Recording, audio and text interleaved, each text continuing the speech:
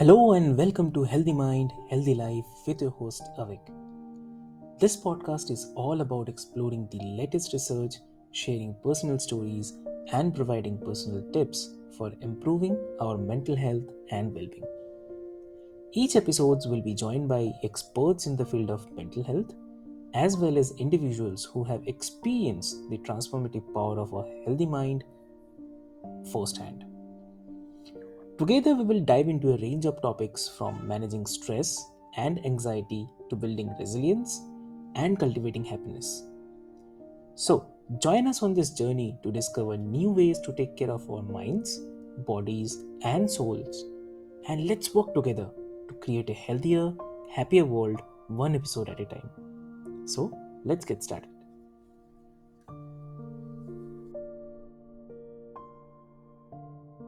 Hello and welcome to Healthy Mind, Healthy Life. I'm your host Avik, and today we have a standout guest.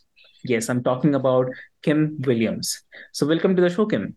Hi, thank you so much for having me. Great, great. So, Kim, before we start our conversation today and deep dive into this topic, which is very important, and I believe a lot of listeners can relate with this topic. But prior to that, I would love to mention this to all of our listeners that Kim is the vice president at Walker Advertising, a true trailblazer in HR, human resource. So, with a background as a diplomat and a track record in fostering award winning workplace cultures. So, Kim brings a unique perspective. So, she is not just an human resource chief, but she's someone who filed complaints against her own bosses. So please note this thing. And today she's here to demystify workplace challenges, like from building self-advocacy skills to navigating the HR's back channel conversations. Her insights are invaluable. So stay tuned for a journey into understanding and transforming workplace dynamics. So welcome to the show, Kim. Hi, I'm so glad to be here. Thanks. Lovely, lovely. Great. And today's topic is why I mentioned it's very, very important because we'll be talking about the workplace challenges. Like there are a lot of challenges in the workplace, about the DEI, about workplace culture, about sexual harassments. There are a lot of things. So before we get into it, like if you can share your perspective, like on why it's so crucial to address the workplace challenges, like including the issues like I mentioned. Yeah, I think it's crucial that HR do a better job. I think HR has a pretty bad reputation, and it's actually earned. I know I have a lot of friends in this field that will not love me right now for saying that, but I think what happens is, for a lot of HR folks, they deal with a ton of retaliation. People don't realize that a lot of times they are advocating for employees, and they're on the wrong side of a power imbalance where they're also having to go to the top of an organization and say, hey, people are being hurt here, please don't ignore this. And they're dealing with getting punched back, or kind of not getting the support that they need. But I kind of have the view, if you're in the room and you know something is wrong and you don't speak up, then you probably shouldn't be there. Yes, it's very hard. Yes, it's very difficult, but this is very, very serious stuff. And I learned that by going through that myself, and being in a situation where I had an incredibly abusive boss. Everyone around me knew there was a problem. No one was going to help me. And I had to kind of go through and figure things out on my own in this space. And it really opened my eyes to the millions of people that are also struggling too. Exactly, that's very true. And also when we talk about the workplace culture, inclusiveness, also there is something called abuses as well. So you have experienced like workplace abuses from both sides, like filing the complaints against your superiors and also uh, managing, I mean, internal investigations too. So how has this dual perspective influenced your approach to helping others navigate similar challenges? So I think what really helped me was in terms of drilling down on words and how you show up. And so it is so, so crucial to acknowledge the fear. Doing this kind of stuff can be absolutely terrifying. It can feel life threatening.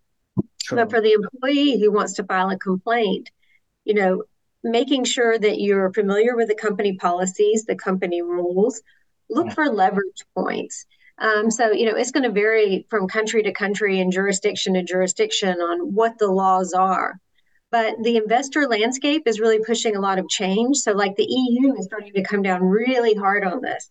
So, if your company is a multinational organization, or if they're part of that supply chain, you may be able to go there and find some links to say, there's a business case. You know, please pull your head out of the sand. Please address what's going on, because there's exposure and liability for you as a company. And the more calmly that you can show up and say, I'm credible, I'm dispassionate about something very serious. Here's your policies. Here are the rules that are being violated. These are magic words, and this is impairing my ability to do my job. This situation is causing me harm. And so you have to do that in writing. I know a lot of people get scared of that, but that puts the company on their heels. So I know from the other side of the table as an HR person, I'm like, oh no, like once they put it in writing, it's now discovered. There's a lot of things that begin to shift and change that they're not going to tell you, right? They're going to shield that. That's going to be part of the backdoor conversations, but they're going to pay way more attention to you and treat you way more seriously than the person who whispers, oh, I don't want to file a complaint, or, I don't want to go through with this. And so getting yourself into that space, you're really starting to take back a lot of power there. Sure. So, in your work, like you also teach individuals to advocate for themselves. So, any practical tips you want to share, like how employees can build that self-advocacy skills in the face of workplace challenges? Yeah, I think getting it in writing. And if you're scared to write, ask Chat GPT to write a letter for you and start it, and you can update it and tell them you want it to be in a dispassionate tone. And so getting that piece really squared away. But one other thing that we're starting to see become a compelling case, and I posted about this on LinkedIn recently, is the exact cost of the brilliant jerk. And so it's a term we use in the US. I don't know if you're familiar with that, but basically, in a lot of companies here, we'll see someone who breaks all the rules, treats people like garbage, but they're protected because maybe they're like the salesperson who brings in a ton of money, or they're the top boss, so nobody wants to mess with them. And so therefore it becomes known, and it has like this kind of quiet chilling effect. And those can be some of the most difficult ones when you're dealing with a high powered executive. And you can see HR is even afraid to deal with them, which should never be the case. But what we are starting to look at is if you have an idea of salaries, and we tested this out where I pretended to be the brilliant jerk. And so we look at my peers' salaries and say, okay, my peers suffer from having to work with me.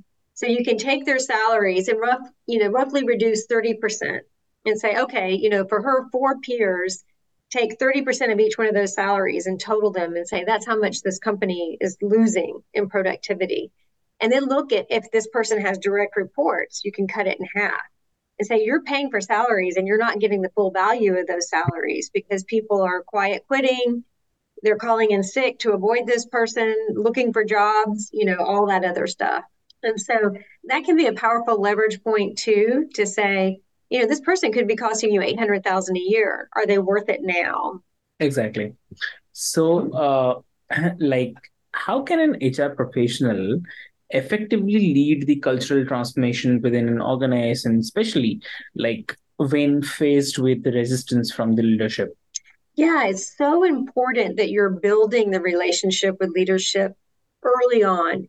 You need that trust, you need that buy in so that you're in regular communication and that you're able to explain, like, here's what I'm thinking, here's my process for thinking this, I'm here to protect you. You may not like this, I'll do the heavy lifting, I'll have the hard conversations. And so, in doing that, like, with my boss now, who's the CEO, like I have his trust. We've built that foundation. So when there's a problem in my organization, I can address it immediately. And I know that he's going to trust me to do the right thing.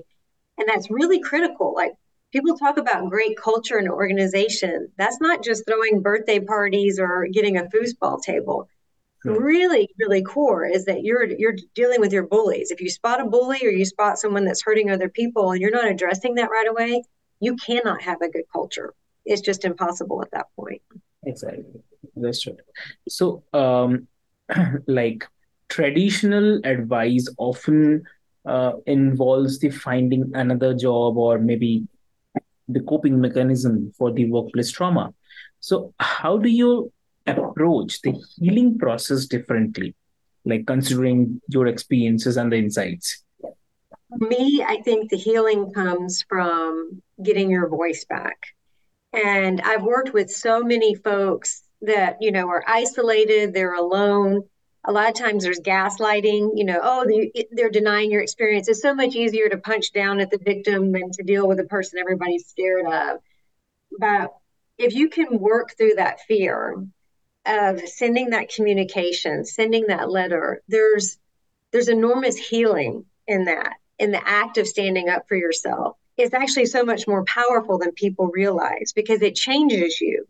The thing that you were afraid of more than anything in the world, like engaging in this space, you now survive, you get through, is usually not as scary as what you build up in your mind.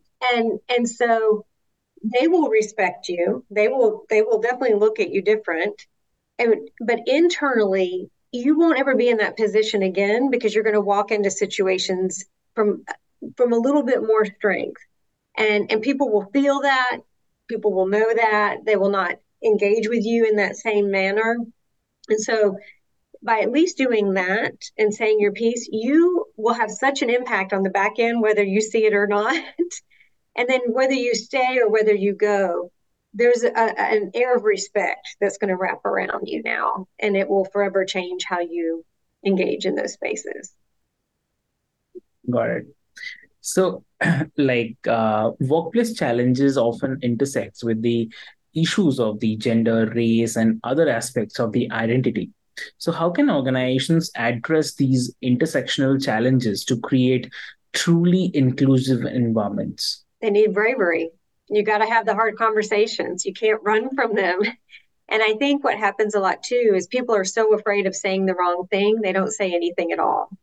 And that can be, really detrimental to progress. Like we can't be afraid of that.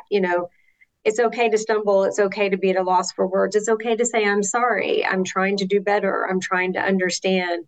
But those words are really, really powerful. And sometimes by showing up with a fair degree of vulnerability and acknowledging that, you're new in this space, you're not sure how to act in this space, can go a long way in terms of reassuring other folks that you're sincere and that you really mean this, which is very, very important. In the US, we use the word performative a lot. There's so many folks that say, oh, we're for DEI, but they make it like a PR campaign, but people really feel like they're not absorbing it, it's not in their bones, and there's still this disconnect that can live there.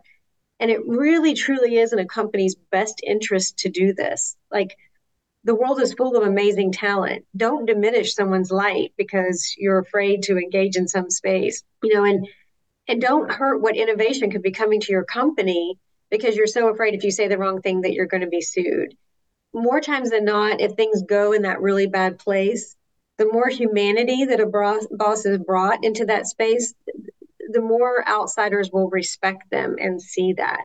And so on both sides of this equation, you've got to run into the fear, and the more we can push into that space, I think that's our salvation. A lot of the advice about do yoga when you're being abused, it's terrible, but people resonate with it because it feels easier in the moment. It's better than doing the hard thing. Understood. So, before we wrap up, what advice do you have for the employers who are committed to creating a healthier and more inclusive workplace, but maybe unsure of where to start? Surround themselves with good advisors. If your HR person should be your advisor in this space, but if for whatever reason they're not, there's plenty of law firms, there's plenty of consultants that will guide you in this space. And, there's an army of folks that are navigating here that may be further ahead of you and that are more than willing to help you along because, this is a win for not just millions of people, but I think for the whole world. Like, the more we let people's bright voices shine, the more ingenuity, the more we all gain, the more we all win. Lovely. Great. So thank you for joining us on this powerful journey through workplace challenges on breaking the silence. A heartfelt thank you to Kimberly. Often, definitely, we call her Kim, for Mhm. sharing her expertise and shedding light on the complexities of fostering a healthy workplace culture. So, if you have found today's episode insightful, please share it with those who might benefit.